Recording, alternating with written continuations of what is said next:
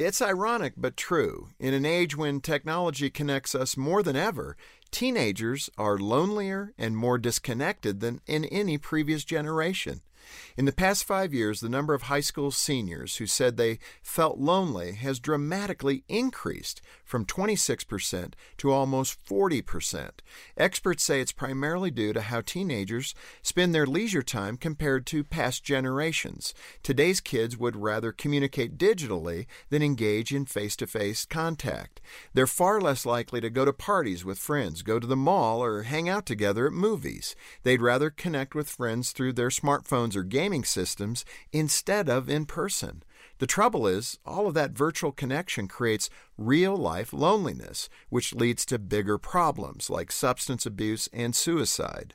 Helping your children manage their digital world is no easy task, but there is something you can do. Find ways to get your son or daughter around other teenagers. Encourage them to play sports, participate in band, or hang out with a church youth group. Community activities or a job after school can also be a great source of connection for your teenager. When it comes to your child's digital loneliness, there's only one solution: human-to-human contact.